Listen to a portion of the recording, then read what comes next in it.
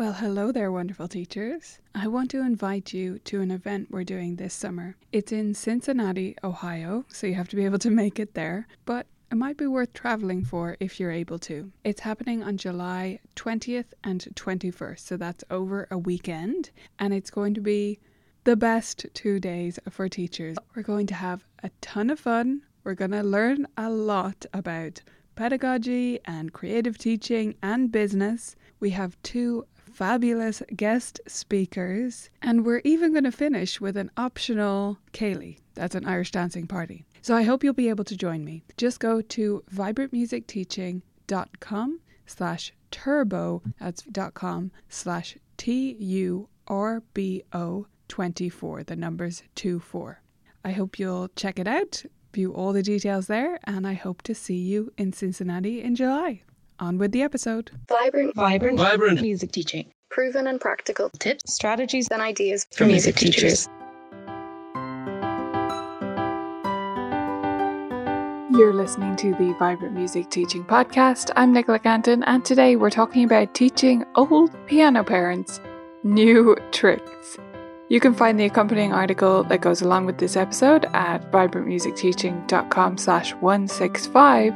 Or if you're not a member, colourfulkeys.ie/165. Welcome back, lovely teachers. I hope you're having a wonderful week so far. Today we're talking about teaching old piano parents new tricks. What am I talking about? Well, this month is Transfer Student Month. So we're talking about all things to do with students who come from another teacher, who have previous experience, be it with YouTube, be it with another teacher in your neighborhood, or teacher years ago. They all come with a little bit of baggage, and we're unpacking different things, different challenges when it comes to taking on transfer students this month. And today we're talking about their parents, because it's not just the students we deal with, is it? We also have to communicate with and work with and develop good relationships with our piano parents of our younger students.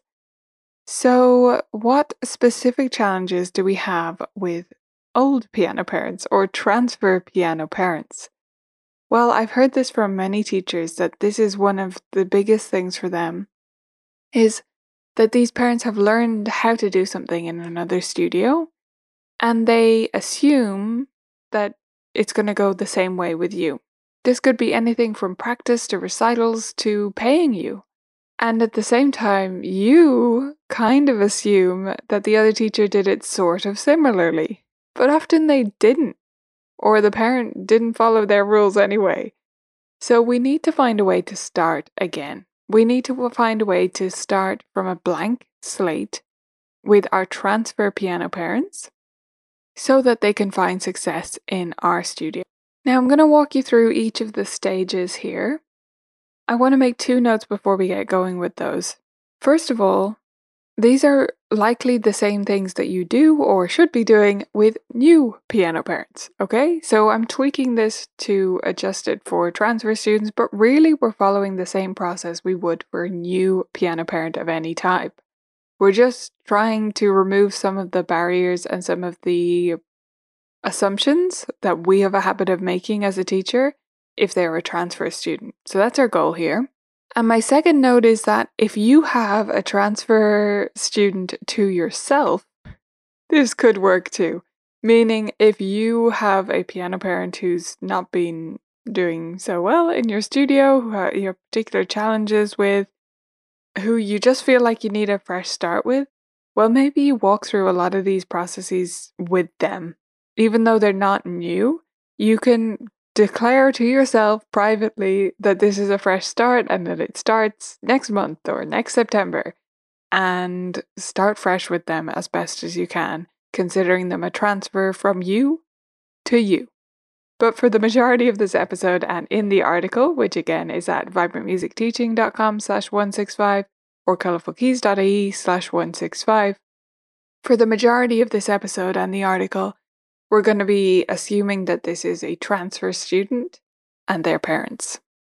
Right, so those of you who've been around a while, you might know that something I feel very strongly about is that you should meet with every family before they start in your studio. You have to have a first meeting, an interview, a meet and greet, a visit, a coffee and catch up, pastries and piano, whatever you want to call it, doesn't matter.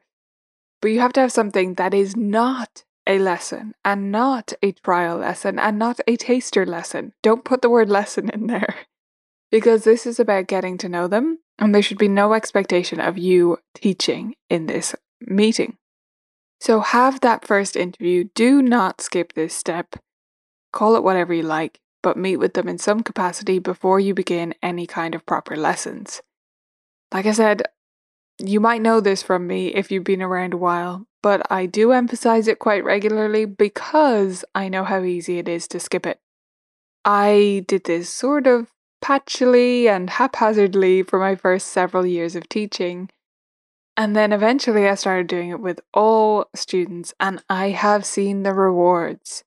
It means if you do it correctly, which we'll talk about in a second, if you do this properly, it's going to establish so many things in the parent's mind and the student's mind so that you get off to a good start, and it honestly affects so much of what they do. So if you have a new transfer family, make sure to meet with them first. Even though they've had a previous teacher, you should follow the same procedure. At this meeting, you want to find out two things really. Well, you want to do two things. You want to find out about them and you want to communicate with them about you and your studio. We can think of this quite awkwardly like a first date, and it can be a bit awkward too. So I quite like that as a reference point. Because you need to find out things about them and you need to be inquisitive and you need to do it in a friendly way, just as you would on a first date. So you're finding out what they enjoy about lessons, both from the student and from the parent. Was there anything they wish was included with their previous teacher that wasn't? What do they find challenging about studying piano in general or studying music? And how has practice been going? How much do they do? When do they do it? What do they do when they practice? Did they have assignment sheets with their previous teacher? All those kinds of aspects to do with practice are really important to find out too. So this isn't an inquisition. That's why I said I like the reference point of a first date, because you need to find out all this information, but you need it to be a conversation. So be friendly about it. And definitely, it is not about saying, well, how did your previous teacher do it? Or, oh, really? They did it that way? Oh, gosh, we don't do it that way here. No, this isn't about talking down the previous teacher or anything like that, but you do need to understand how they did things and what the family's experience of that studio was. It should be from their perspective, right? It's not about actually what the teacher did, it's about how they experienced what the teacher did and how they, or what they thought the teacher did. So even if the teacher did require 30 minutes of practice 5 days a week and that was in their policies, if this family didn't pick up on it doesn't matter. What matters is how they saw it, which is that they thought they were supposed to practice 3 days a week, or that they never practiced at all because they thought they had to wait until the first 2 years of lessons were over. Or, even if they have some idea that you think is slightly off from what a teacher probably said, it's what they think. So you need to know where you're starting from. What's the base here? What's the foundation you're working from? I want to make a special note here about their home instrument. Again, this is nothing different from what I recommend with all new students. You need to make sure that I have a good quality home instrument. For me, that is a acoustic piano that's in tune, or in tune with itself. I mean, it doesn't have to be concert pitch in my studio. A lot of pianos are semitone lower, but an acoustic piano that's in tune, or a good quality digital with pedals and a good quality bench that is at the right height. I have a lot more specification I could give about instruments, but that's not what we're talking about here. You probably already have a minimum standard in your studio. The point, though, is that you can't assume what they have just because they're a transfer student. Even if they've been learning for 17 years, ask them about their home instrument. It won't come across as weird. They might just think you want to know because it affects your planning, right? It doesn't have to be an awkward question to ask people what they have at home. But if you find out right now that they have an unweighted keyboard that's only 40 keys sitting on a dining room table with the student standing in front of it, well, that's important to know and fix. Don't assume just because they had a previous teacher that previous teacher was aware of their home instrument, because many teachers don't ask about it, or had certain standards that you have, or maybe convince them to change it. Maybe they tried, but it didn't work, right? So you're going to have to step in because now it's your responsibility to make sure they make good on their investment in lessons. And that includes having a good instrument at home. I would like to go so far as to suggest a photo of their home instrument without it sounding like snooping. So I like for all my students to take a photo at the start of the year at home sitting at their piano to show me their posture and their setup and they're ready for a great year of piano for all students, returning students included. So if you can do that and involve your transfer student there, that's a great option to really check what instrument they have at home. But even in this initial meeting, if they say something like, oh, it's definitely a good one, I can't remember the model, say, oh yeah, it's just really good for me to know because certain keyboards have certain features which we can use in practice. So if you don't mind just snapping a quick photo and sending it to me when you get home of the model, if you can see the number or the make on it, that would be awesome.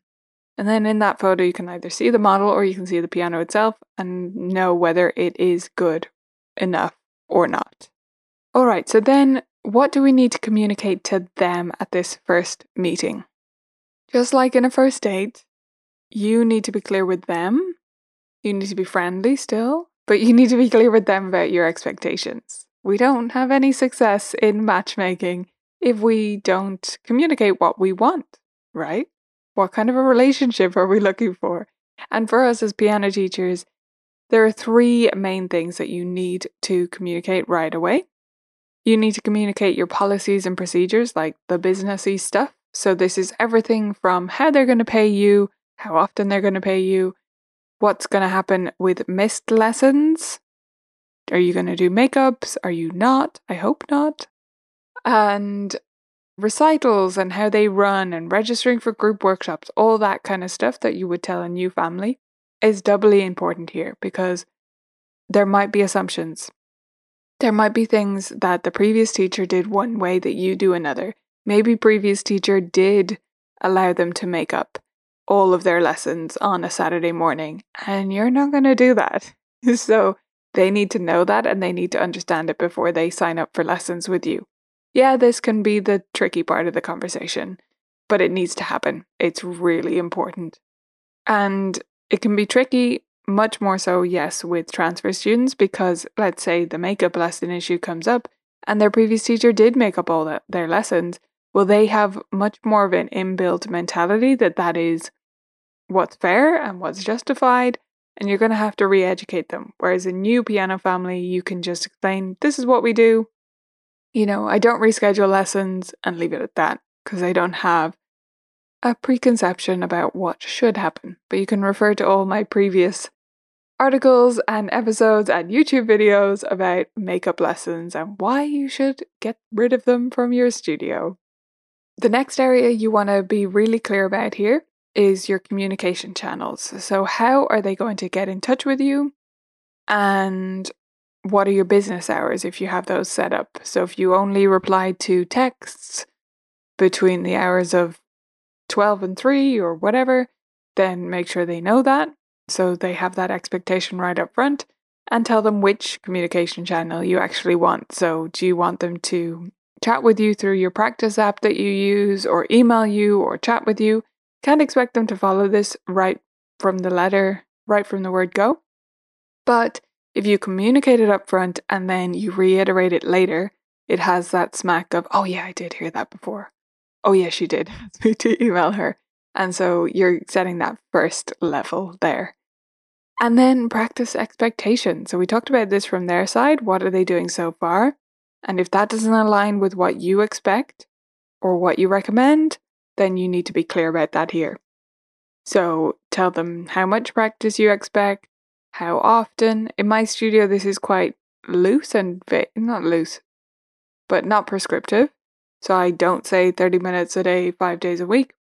But I do give them some loose guidelines around how long it's likely to take based on the amount of assignments that I give them and how to check their assignments and what they need to do, and also getting the parent to go through the assignments on the day of the lesson with the student. That's a great habit to get students in from the get-go. So they come home and they look through the assignments together and talk about what was done in the lesson and what needs to happen during practice that week, even if the parent is not going to be involved in the rest of the practice that week. Say if it's an older student, that's still a great first step to summarize the lesson and for the parent just to be aware of what's going on. All right, so the meeting is the setup and it is the bulk of what you need to do, but it doesn't stop there. So what kind of follow-ups do we need? Many teachers will already have some kind of a setup for students applying to you, you replying to their emails when they do, and after the first meeting, setting up the first lesson, maybe even something you usually send after the first lesson. But it often stops there, and it shouldn't. I want you to consider, if you don't have one already, adding an onboarding sequence to your studio and making sure you use it with transfer students as well, or adapting it specifically to have one for transfer students. If you're a member of Vibrant Music Teaching, you can find our Essential Email Templates course, which will show you how to set this up to go out automatically and give you example emails that you can take and tweak to suit your own studio, which will take your parents through the first three and a bit months of studying with you, which is what I'd recommend, that you have these regular emails going out automatically to new parents, including new old parents, in your studio for their first several months in your studio. Because this is where things really fall off. You have that meeting and you establish those expectations, but put yourself in their shoes. Let's say this is all new to them. Let's say the previous studio worked completely differently, okay? There were makeup lessons, there were 2 recitals a year and you do 7, there were no group workshops, there were all sorts of different expectations around practice. Well, if all of that information is therefore new to them about your studio, then they've just sat down with you for maybe 20 minutes and learned 40 facts, at least. And they won't have learned them all. We wouldn't expect them to if it was a lesson, right?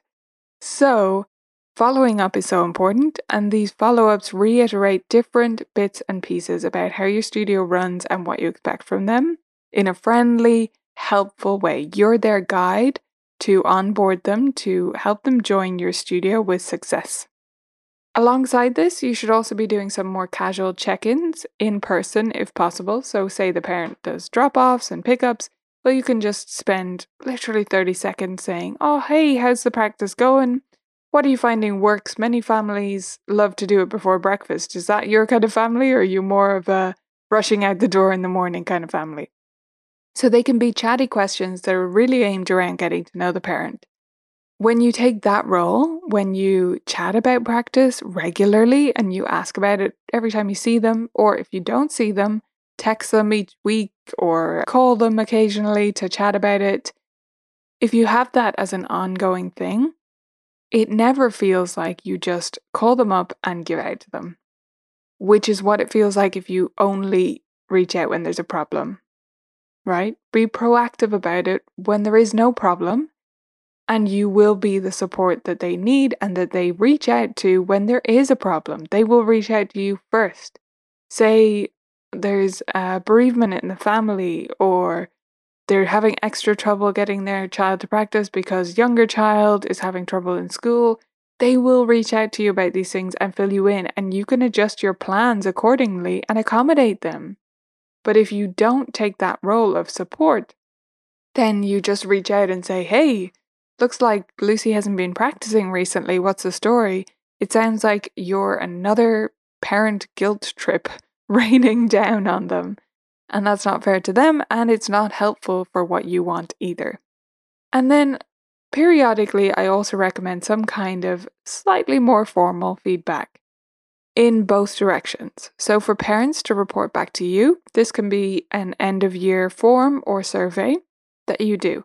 Don't expect all parents to do this, but if you do put it out there, you will get some useful feedback and ask a few questions about how things are going, what changes they'd like to see. And you can also include a question here which is basically geared to get testimonials about, if they were to recommend to a friend, what would they say, that kind of thing. So you can also double up the purpose of this form. When you get in the results from that form, just have a quick look through and split it up into transfer versus non-transfer, like students who started with you from the beginning. And each year, just look at it and see, are there any special trends that I notice in my transfer students that aren't an issue or that I don't get compliments about from my new piano parents who start with me from the get-go? Just have a quick glance through it. You'll spot any glaring trends instantly, and you can work to address those going forward. You also need some kind of feedback going in the other direction. For me, this consists of semesterly, so twice a year, parent progress updates, and these are very simple. You can see one in the article that goes along with this episode. Again, that's at vibrantmusicteaching.com/165 or colourfulkeys.ie/165, and you can see the format there. It's just 6 categories, one slightly optional. So oral work, practice, reading, technical work, that's the optional one, technique, and theory. So the technical work, that only goes in if students have started like technical exercises, scales, that kind of thing. We usually leave it out for the young beginners. But it's 6 categories for most students. We just write a few lines in each category, and then we lay out 3 top goals for the next semester below that, so they can see that we're on top of how their kid is doing, that we pay attention, that we have a plan, and that we have their goals in mind for going forward. And then another great thing to do to stay in touch with parents over the long term is to have some kind of parent workshop. This is something that I only started maybe 2 years ago now, doing every so often. I get the parents together and we talk about a specific topic, and I give them some time and some prompts to chat about how things are going for them, so that they can hear from other parents that they also find this challenging, or that they used to have trouble with this or that in their home practice, and it's gotten easier since they tried this or that. These might even be things that I've suggested to parents, but I don't feel badly about that. I know we need to hear from people in the same shoes as us. So it means a lot more to parents, or it means something different at least, that they hear it from other parents. It feels more believable when it's another real parent and you can hear that they really did struggle to get their kid to practice, but when they split it up into shorter chunks, that worked great for them. So maybe this parent will try that out. So those kinds of workshops can be a great addition to add to your studio for all kinds of parents. Alright, so those are my tips for successfully adding new transfer piano parents into your studio. I would love to hear from you though. So what have you done to make transfer parents feel welcome in your studio? What kind of questions do you make sure to ask them, possibly because you've been burned in the past? And what struggles do you come across with your transfer piano parents that you don't have with new piano parents? Let us know in the comments for the article that goes along with this show, vibrantmusicteaching.com/165 or colourfulkeys.ie/165 if you're not a member. Or hit me up in the Facebook group, that's Vibrant Music Studio Teachers, or on Instagram. I like to hang out on Instagram and talk shop, so find me there and comment on one of the posts that goes along with this episode. I would love to hear your thoughts about this. I think it's a topic that maybe we haven't talked about enough, and it can be a big factor in success for your students. So I look forward to hearing your thoughts, and I'll see you back here next week. Vibrant Music Teaching members get 5 new games or resources at least every single month that keep them inspired and wanting to become a better teacher each and every day. If you want to join the best community of teachers online, you can go to vmt.ninja and sign up today.